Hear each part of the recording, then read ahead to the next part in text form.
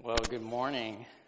It's good to see you. As you've kind of gathered, you've heard the word promises repeated many times this morning already. So that's going to be our topic.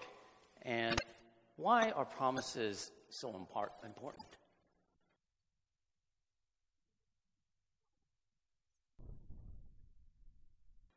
I mean, how are you, lawyers and politicians? And I think that's as being least trustworthy. And that's unfortunate because probably a lot of the scandals that often you hear in the news.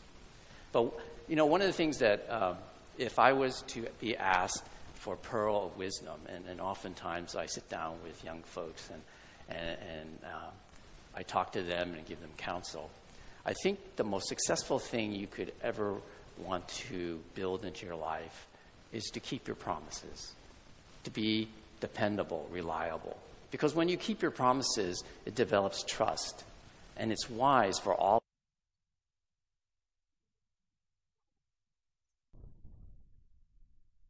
Because God knows promises. God keeps his promises.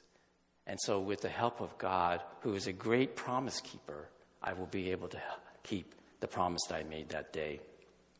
There's a great book that's written by Kay Arthur. It's called Our Covenant God. And if you wanted to read something more about covenants and about our God being a covenant God, it's one I would recommend. Kay Arthur is a great, well-known Bible teacher, and she's an author. And she says that everything God does is based on his covenant. On the book cover, it says here, the Bible reveals the covenant bond to be the highest personal relationship possible. In ancient times, covenants were solemn, binding agreements, supremely honored above all others. Making a covenant represented an unqualified total commitment of one person to another, unconditionally, totally, eternally.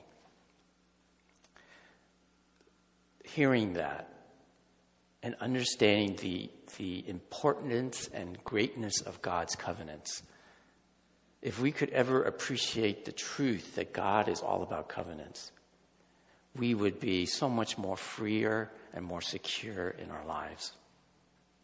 And a definition in the dictionary defines covenant as a binding agreement made by two or more persons. Okay, a covenant is a binding agreement made by two or more persons or parties.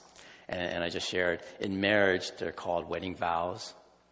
In business, covenants are made, they're called contracts. And when nations negotiate through diplomacy, they call their covenants treaties. And in the Old Testament, God being a God of covenant, we can see many examples of covenants. And if you look through the Bible, the first one that we will actually come across as a covenant is the one that God made with Noah. And if you recall the story, God was angry at all mankind for the evilness, and he created a great flood that wiped out all humanity except for Noah and his immediate family. And as they were safely brought to land after the flood, God promised in covenant with Noah that he would not do that again, that he would spare mankind in the future and wouldn't have a flood. And that symbol of the covenant that he made with Noah is represented by a rainbow, right? So whenever you see a rainbow, it's a reminder of God that he made this covenant and promised to Noah that he would wipe out mankind again through a flood. And during our study of Exodus, as we're looking at the life of Moses, God made a covenant with him too, and it's known as the Mosaic Covenant. And it's bound in the 10 Commandments, where God says, I will be your God as the God of the Israelites if you hold and obey my 10 Commandments. Now, if we look closely at the Mosaic Covenant, the one that God made with Moses, it's actually kind of a progression from a previous covenant that God made with with the greatest patriarch of the Israelites, is Abraham. And that's the person I really want us to look at the covenant that God made with Abraham as our way of looking at how God is a promise keeper and how we can trust in him as our God. So if you have Bibles, I want us to turn to Genesis 15, and here we'll find the covenant that God made with Abraham. Starting with verse 1, it says, "After this, the word of the Lord came to Abram in a vision. Do not be afraid, Abram." Here, Abraham is first known as Abram, and then later God changes his name to Abraham. "Do not be afraid, Abram. I am your shield, your very great reward." But Abram said, "O sovereign Lord, what can you give me since I remain childless? And the one who will inherit my estate is Eliezer of Damascus." And Abram said, "You have given me no children, so a servant in my household will be my heir." Then the word of the Lord came to him, "This man will not be your heir, but a son coming from your own body will be your heir." He took him outside and said, "Look up at the heavens and count the stars, if indeed you can count them." Then he said to him, "So shall your offspring be." Abram believed the Lord, and he credited it to him as righteousness. He also said to him, "I am the Lord who brought you out of Ur of the Chaldeans to give you this land to take possession of it." So I'm going to stop there. And from these verses, we can gather immediately that when God makes promises, you can trust him. Because here, Abraham said he trusted God. He says in verse 7, or actually verse 6, it says, Abram believed the Lord, and he is referring to God, credited to him as righteousness. Now, if you recall, a promise that God had made to Abraham was given to him earlier in Genesis 12. And verses 1 to 3 in chapter 12 of Genesis, God said to Abraham, "I leave your country, your people, your father's household, and go to the land I will show you. I will make you into a great nation, and I will bless you. I will make your name great, and you will be a blessing. I will bless those who bless you, and whoever curses you, I will curse, and all peoples on earth will be blessed through you." So prior to making this covenant, Abraham already had this promise of God that he would bless him. To bless him, then he would then in turn be a blessing to others. That his descendants, according to Genesis 15, would be so numerous. And one of the hard things that Abraham had to do was that he had to leave his homeland. He had to leave his father's household from Ur, and then he had to go to the land that God promised him, was Canaan. And that was a big sacrifice. That was a big risky thing for Abraham to do, to leave security and go to something that's unknown. But Abraham was obedient, and so he obeyed God. And in the process of obedience, God blessed him, because Abraham became a very wealthy man. He accumulated a lot of cattle, a lot of possessions. His family grew. But he, in his obedience, took the risk, and God blessed him. So in that way, he already had certain evidence that God was trustworthy, that if he obeyed whatever God told him to do, he would be fine. And he encountered certain skirmishes, some conflicts, and God protected him. So God had already demonstrated that he would be trustworthy. And here, according to Scripture, it says that Abraham believed God, and then his righteousness was credited to him for his belief. But even though he did trust him, there was something that still hadn't come to fruition. Remember, in the Genesis 12 promise, he said, "I will make you a blessing to all the other nations." And here he mentioned something about, your descendants are going to possess this land and you're going to be more numerous. Well, there was a problem, because Abraham, at this particular time in the story, he's about in his 90s, and he doesn't have an heir, right? The text is telling us he doesn't have an heir. He doesn't have a natural heir. He doesn't have a son, and he's in his 90s. And I don't know how many 90-year-olds are going to have kids. And it's almost not something that's going to happen very common. But God had made this promise to him. And Abraham, even though God's been trustworthy, he's having some doubts, and he's bringing these doubts to God. But even so, Abraham says, I will trust you, because later we'll find out that he does get a son. Now, in my life, I've always trusted God, because God has always been someone who's been faithful to me. And I think it's important to realize, God doesn't always speak to us through miracles, that the big things in life, it may not be always obvious there that he speaks to us. I think it's important as we go through life to recognize God more in the small things, that it becomes a practice that each day we look and appreciate the little things that God does for us. Because if we're always dependent on these big things, and God does pull through in the big things, sometimes it's better to go through life with an appreciation for the little things God does. So for me, just waking up in the morning and being able to get out of bed and know that I'm alive is a blessing, to realize that God is faithful in that. Or when I open the refrigerator, there's food there, that I don't have to go hungry for that day. And driving from work to home, that I safely get home, and that God gets the credit for watching over me as I travel. With that kind of attitude and that kind of trust in that God will always watch over us on a daily basis, because we know that God doesn't always speak in thunder and lightning. He always speaks more often in a quiet voice in the small daily things that we do. But of course, if we don't have those times where God is trustworthy and fulfills his promises in those crisis moments, in the big things, then sometimes we don't appreciate how trustworthy God is. And in my life, I know he's come through in times where I've needed his help. For those of us who are parents, right? Parenting your kids is a major responsibility. And for all of you who know us, I have two children.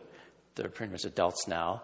They've finished their undergraduate careers and graduated. And so I'm glad for that. But it wasn't too far away that my daughter decided she wanted to quit high school. And so when it was her second year in high school, she said, I don't want to go anymore. And as a parent, that's, I remember at that time, that was like a bomb that blew up. And, you're thinking, why do that? It just kind of rocks the boat. And being as supportive parents, we walked through that season with our daughter. And, history shows that everything turned out fine. She and her brother graduated from the greatest public university in the world.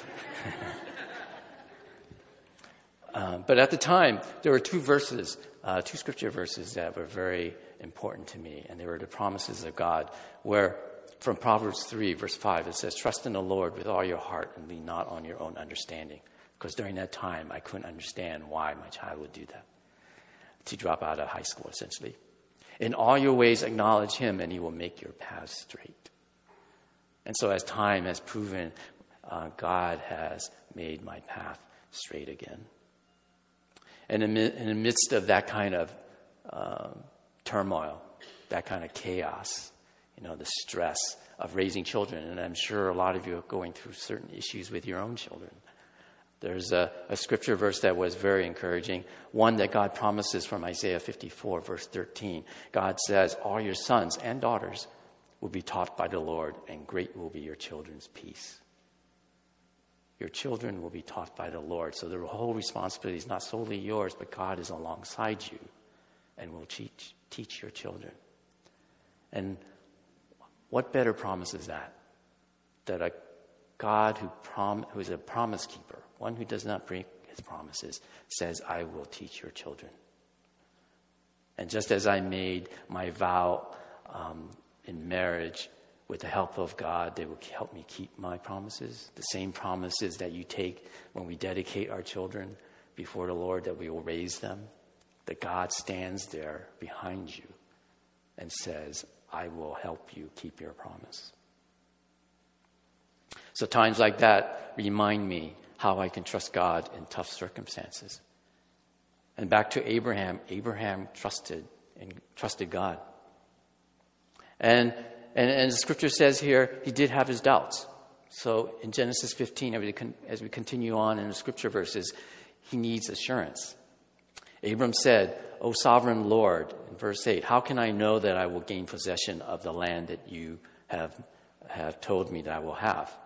So the Lord said to him, bring me a heifer, a goat, and a ram, each 3 years old, along with a dove and a young pigeon. Abram brought all these to him, cut them in two, and arranged the halves opposite each other. The birds, however, he did not cut in half. Probably he didn't cut the birds in half because they're too small to do that. Then the birds of prey came down on the carcasses, but Abram drove them away. Now, as the sun was setting, Abram fell into a deep sleep, and a thick and dreadful darkness came over him. Then the Lord said to him, know for certain that your descendants will be strangers in a country not their own, and they will be enslaved and mistreated 400 years.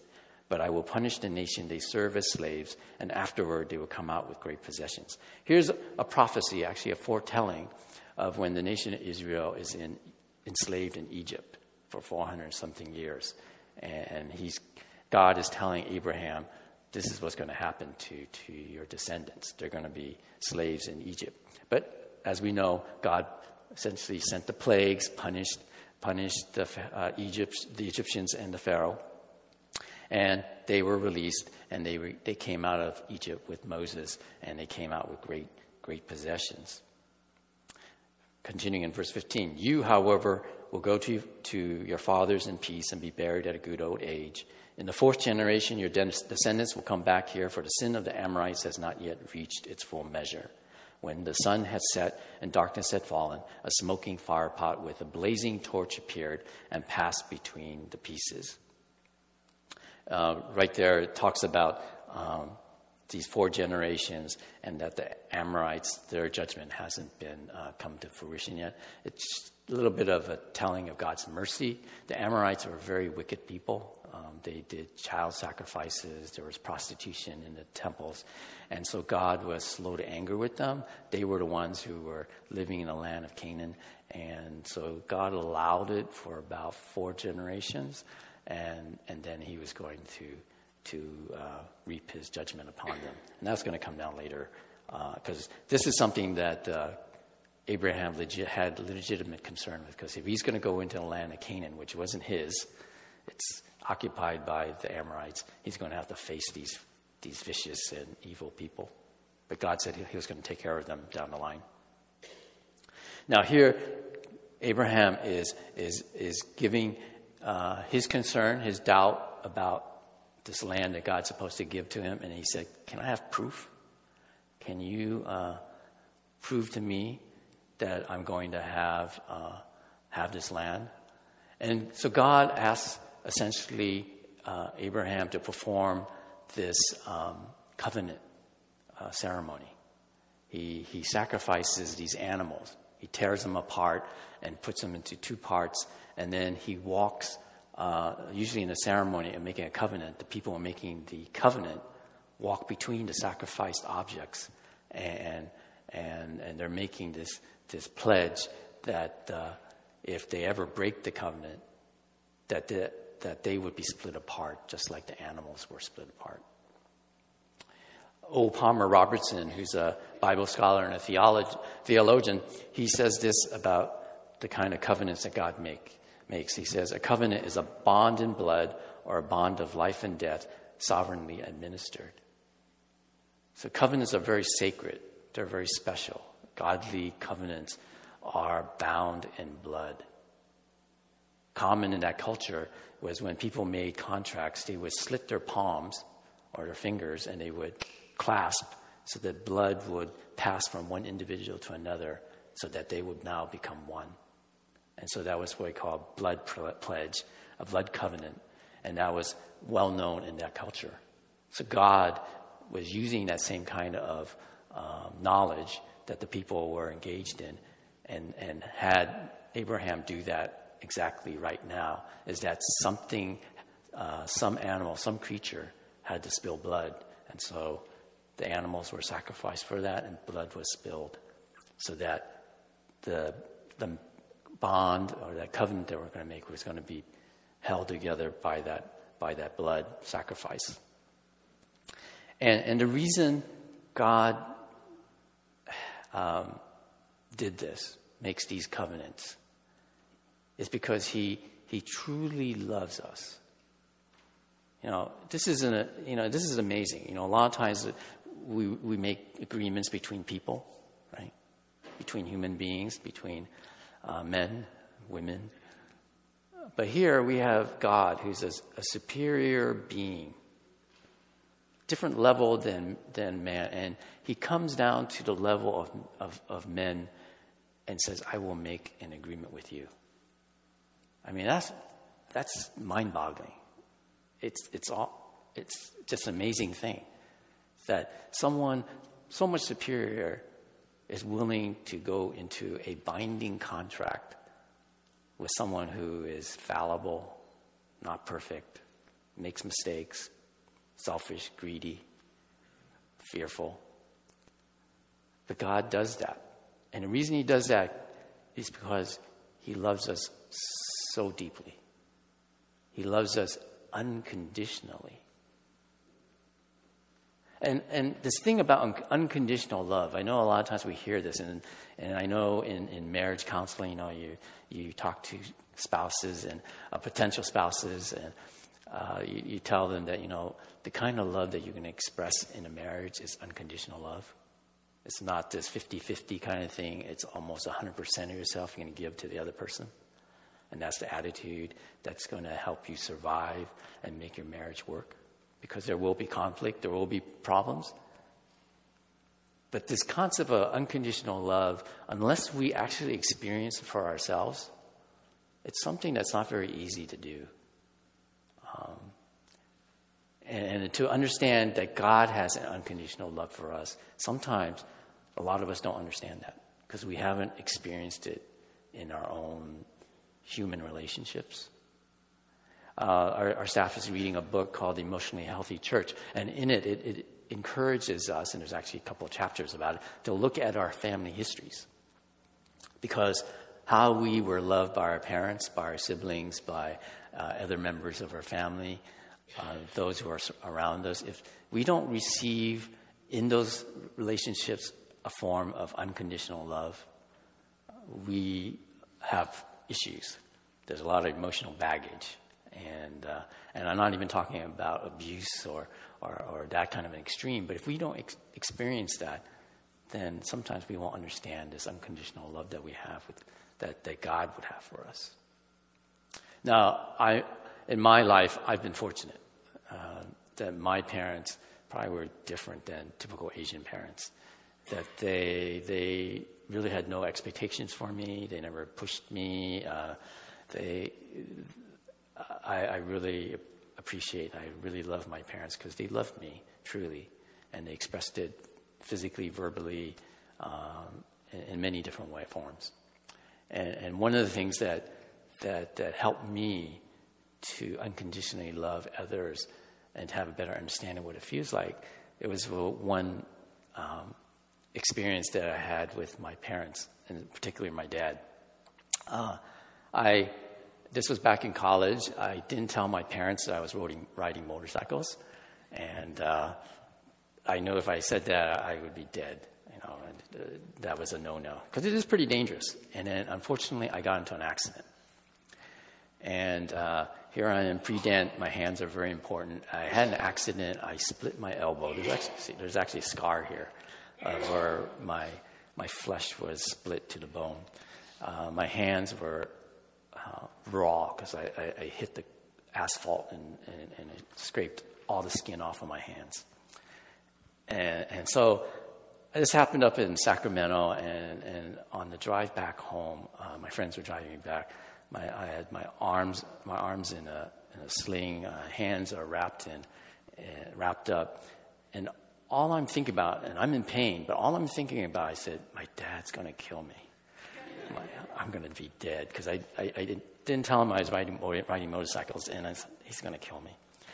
And so it was about by the time I got home, it was about midnight or something like that. And my parents obviously are up and they're waiting. And my dad comes to me and he looks at me and he says, "I'm glad you're okay." And then he turned around and he went back to sleep. And so all the horrible things I could imagine, that he could have swore at me, he could have hit me. I was guilty. He could do whatever he wanted. But he simply said, "I'm glad you're okay." And for me, that expressed to me the unconditional love that my parents had, my mom and my dad, for not chewing me out. And, I'm still getting emotional about that, but it is something that I experienced, and it touched me, that I messed up. But even though I messed up, and they had the perfect right to reprimand me, they just told me that they loved me and they're glad that I was safe. And those are the words that we all want to hear, right? When we mess up, when we fail and we fall down, we don't want to hear that we messed up, because we kind of know. But when we hear words that, "I love you, I care for you," that means a lot more. And that's the kind of God that we have. That God does the same thing, is that he knows we mess up. He actually knows more than other people how much we mess up. But he unconditionally loves us. And he does that the same here with Abraham. Because in the scripture here, he tells him, sacrifice the animals. But he doesn't ask Abraham to walk through between those split animals. Because in that day, those who were making the covenant, a promise to each other, they would sacredly hold each other accountable by walking through the animals that had been sacrificed. Because, as I said, it's a symbolism. If they ever broke that covenant or broke the promise, then let it be, they themselves be split in half, just like those animals. But if you look at the scripture here, the scripture says that a smoking pot and a blazing torch, a fire, goes through between the animals. And those are representative of God himself. Those are symbols that are known as being God. The smoking pot is representative of the Holy Spirit, and the blazing torch is a representative of God. And so God the Father and the Holy Spirit are walking between the animals that have been split. Now, I want you to pause and think. If there's God the Father and this torch walking between, there's somebody else that's not there walking through. And we'll get back to that. And so what God is saying here in these scripture verses, I, your God, will take full responsibility of this covenant. That it cannot fail, because God does not break his promises. He doesn't make Abraham go through between the split animals. God goes on his own. And that's what we call an unconditional blood covenant by God. That it's impossible to fail. And that was proof to Abraham that God will give him the land. And so when we trust in God and we know that he unconditionally loves us, there's kind of a natural outcome of that. When we have people around us that we trust, when we have people that unconditionally love us, it gives us security. We are secure in that knowledge that we are in a safe place, in a safe relationship. When you have people that you can trust, and when you have unconditional love. And so when God makes promises, he is expressing unconditional love, and he's expressing that you can trust him, then you will be secure. And I see this in verse 18, where on that day, in verse 18, it says, "On that day the Lord made a covenant with Abram and said, 'To your descendants I give this land, from the river of Egypt to the great river, the Euphrates, the land of the Kenites, Kiznezites, Cadmonites, Hittites, Perizzites, Rephaites, Amorites, Canaanites, Girgashites, and Jebusites.'" Now, there's a long list of 10 people groups. The number 10 in biblical times, it means completeness. So there's just these 10 groups, and it represents completeness. So that's a whole land of the Canaan is going to be given to Abraham. And God says he's making a covenant. But he's giving Abraham land. Now, in many cultures, land is representative of security, right? He's essentially telling, this land is yours. You can now lay roots there. You don't have to be nomadic anymore. You don't have to be a wanderer. The land is security. I mean, a lot of us come from cultures where owning land is very important. It's a major possession. I mean, immigrant families save their pennies, dollars, to own a property, because property, land, represents security. And here, the scripture says that God gives Abraham security by saying, this is your land. And that's that concept, that idea of security, is something that all human beings need, right? Psychological tests say people are stressed out if they have no security. And in one way, some of the lab tests, like you have lab rats or something like that, and you constantly blaring music to them, and they don't get any, they have bright lights shined on them. And that's typical interrogation methods. If you have that kind of environment around you, it's chaotic, turbulent. It doesn't have any. It's not safe and secure. That you can psychologically break down living creatures that way, humans included. So security is an important need that many of us have, and one of the things that helps promote or build security is the ability to belong. Right? We all want to belong, to have the security of having a group want us, a family. Now, every month there's always some sort of awareness thing, issue, and I wasn't aware, but I was doing the research. November is Adoption Awareness Month, and adoption is something that I have a privilege as a pastor at the church to walk through many of our families here who have gone through adoption, and that's one of the greatest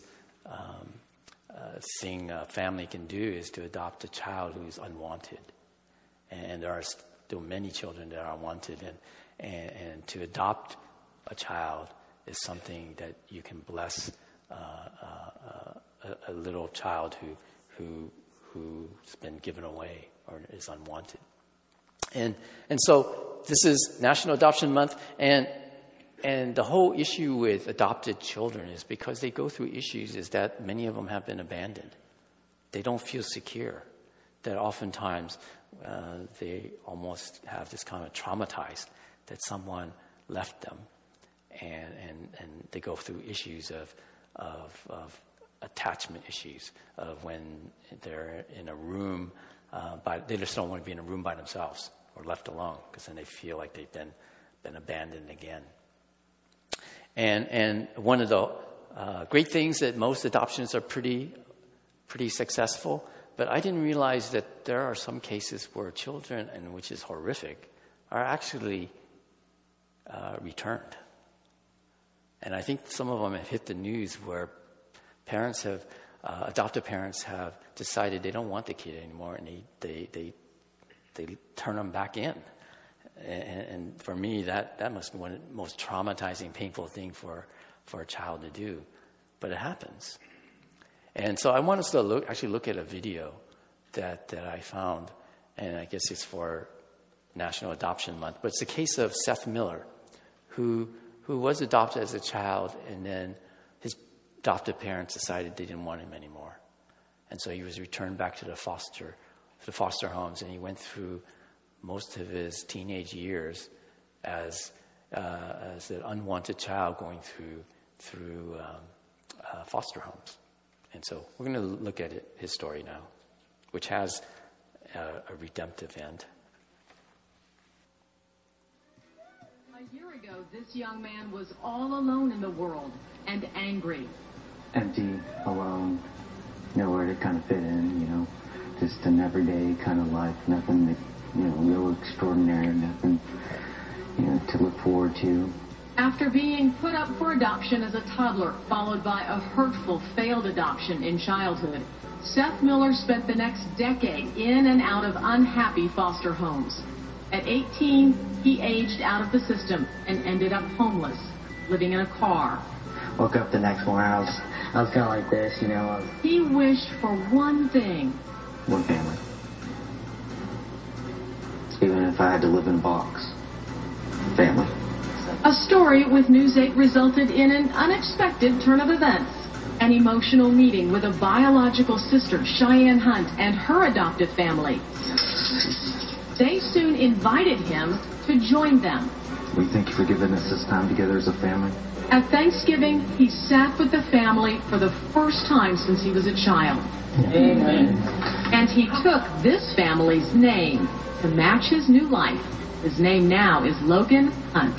It felt strong. It felt in place. Felt home. Do you swear or affirm that you will? In October, exactly 1 year after Logan moved in with the Hunts, he and those who love him gathered in a Collin County courtroom. Logan, it's been a long journey. They stood before the judge and lawyers who'd long presided over Logan's misery. Yes, I'm asking you. Finally make him ours. The bailiff shot this cell phone video as the Hunts asked Logan to make them his forever family. So from the first time I saw the interview, I knew he was a part of our family. We're just doing this to make it legal. He's ours. And I'm proud of him. At the age of 19, the boy who never gave up achieved his deepest yearning, to belong. Logan Paul Hunt, you are now adopted.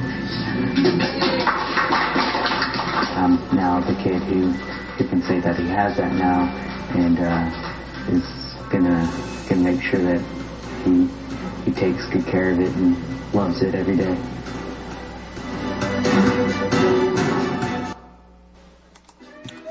A year ago, this young man was all in that video, you see a young man, and his deepest yearning was to belong. And he expressed something that all of us want to have, is to just belong. And God is a loving God. He loves us all unconditionally, and He has an open invitation to all of us to belong to His family. And that covenant that He made with Abraham many, many years ago, God said, you will be a blessing to all nations, to all people. And in some ways, that's an amazing covenant. It's an amazing promise. But God, as we saw in Genesis 15, says, it's not on you, it's on me, your Lord. He's going to be responsible to making that promise come true. And when I said, where there was the split animals, and there is God the Father and the smoking pot, and the fire torch representing God the fire as the fire torch, the smoking pot as the Holy Spirit walking through between the two animals. There's one part that's missing, and that's God's Son, Jesus.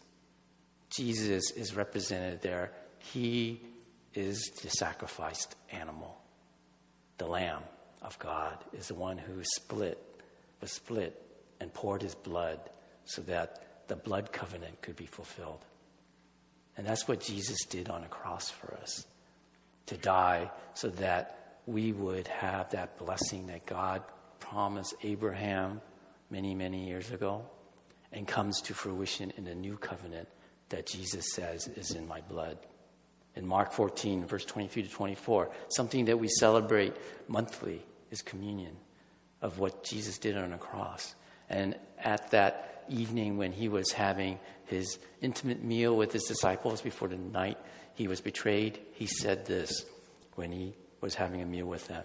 He took the cup, gave thanks, and offered it to them, and they all drank from it. And He said, this is my blood of the covenant which is poured out for many. Jesus fulfilled, He guarantees God's covenant through His death on the cross. God's amazing covenant, the realization of that, to understand and truly know it, should free us, should free our lives so that we can do what God planned for us. And what did God plan for us to do? Just as he had called Abraham, it is to be a blessing to others. But unfortunately, a lot of times we are anxious, we are fearful, we are worrisome, we are self-centered. But God tells us to trust him, that you have my unconditional love and you are secure through my promises. And with that knowledge, it should free us. It should encourage us to risk more, to do more, to sacrifice more, to be a blessing to others. And sometimes it does mean, not just figuratively, but sometimes literally, to die to be able to bless others. But of having a true understanding of what God's covenant is to us should free us from even the fear of death. So as I close this time, my question is to you, how do you trust God? How do you see the promises he's made in your lives? And has he been faithful? And are you transformed from that faithfulness to be able to do what God has called us to be, and that is to be a blessing to others? So let's pray.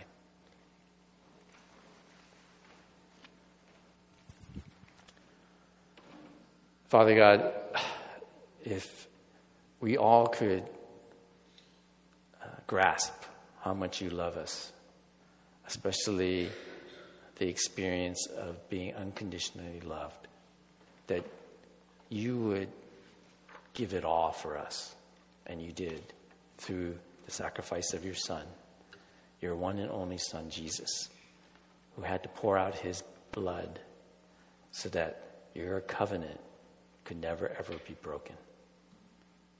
We are thankful for that, and I pray that you will continue to give us revelation and inspiration as to what that truly means in all of our lives.